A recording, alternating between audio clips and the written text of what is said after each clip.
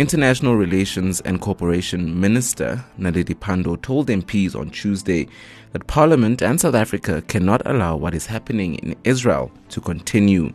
She was delivering a ministerial statement on the Israel and Palestine war. Pandor has called for Israel Prime Minister Benjamin Netanyahu to be arrested by the International Criminal Court for killing women, children, and the elderly. The people of Palestine are denied the right to exist as human beings. They are denied the right to enjoy the freedoms and the rights we so love as South Africans, the rights and freedoms we fought so hard for, the rights and freedoms we united on as a diverse South African people. Today, some of us in this house believe these rights belong to some and not to others. That is not the South African way.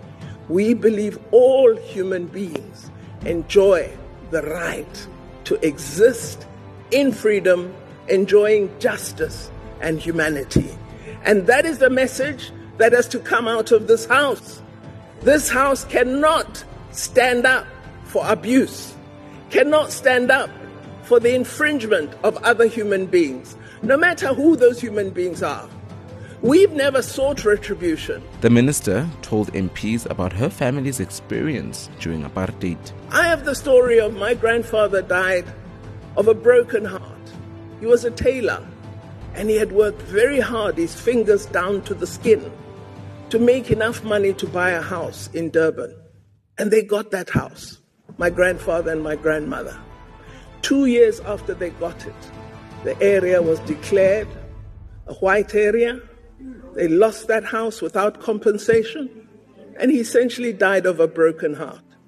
I have no retribution, because today I'm part of seeking to build a better South Africa. And our role must be to seek to build a better world. That benefit we enjoy of human rights, of a fantastic constitution, of having institutions that are democratic and work for all of us, that privilege is not just for us. It must be for everyone. And in any debate we have, if we are true to ourselves, if we are true to our history, if we are true to what we've achieved, we will stand up and say what is being done to the people of Palestine is wrong, is intolerable, and we will not pretend to accept it. I thank you, Chairperson. South Africa was among the 2/3 of the United Nations member states which called on the UN General Assembly to push for an immediate ceasefire in the conflict. Thousands of people have lost their lives in Gaza. Pandor said a genocide looms large in the situation in Gaza.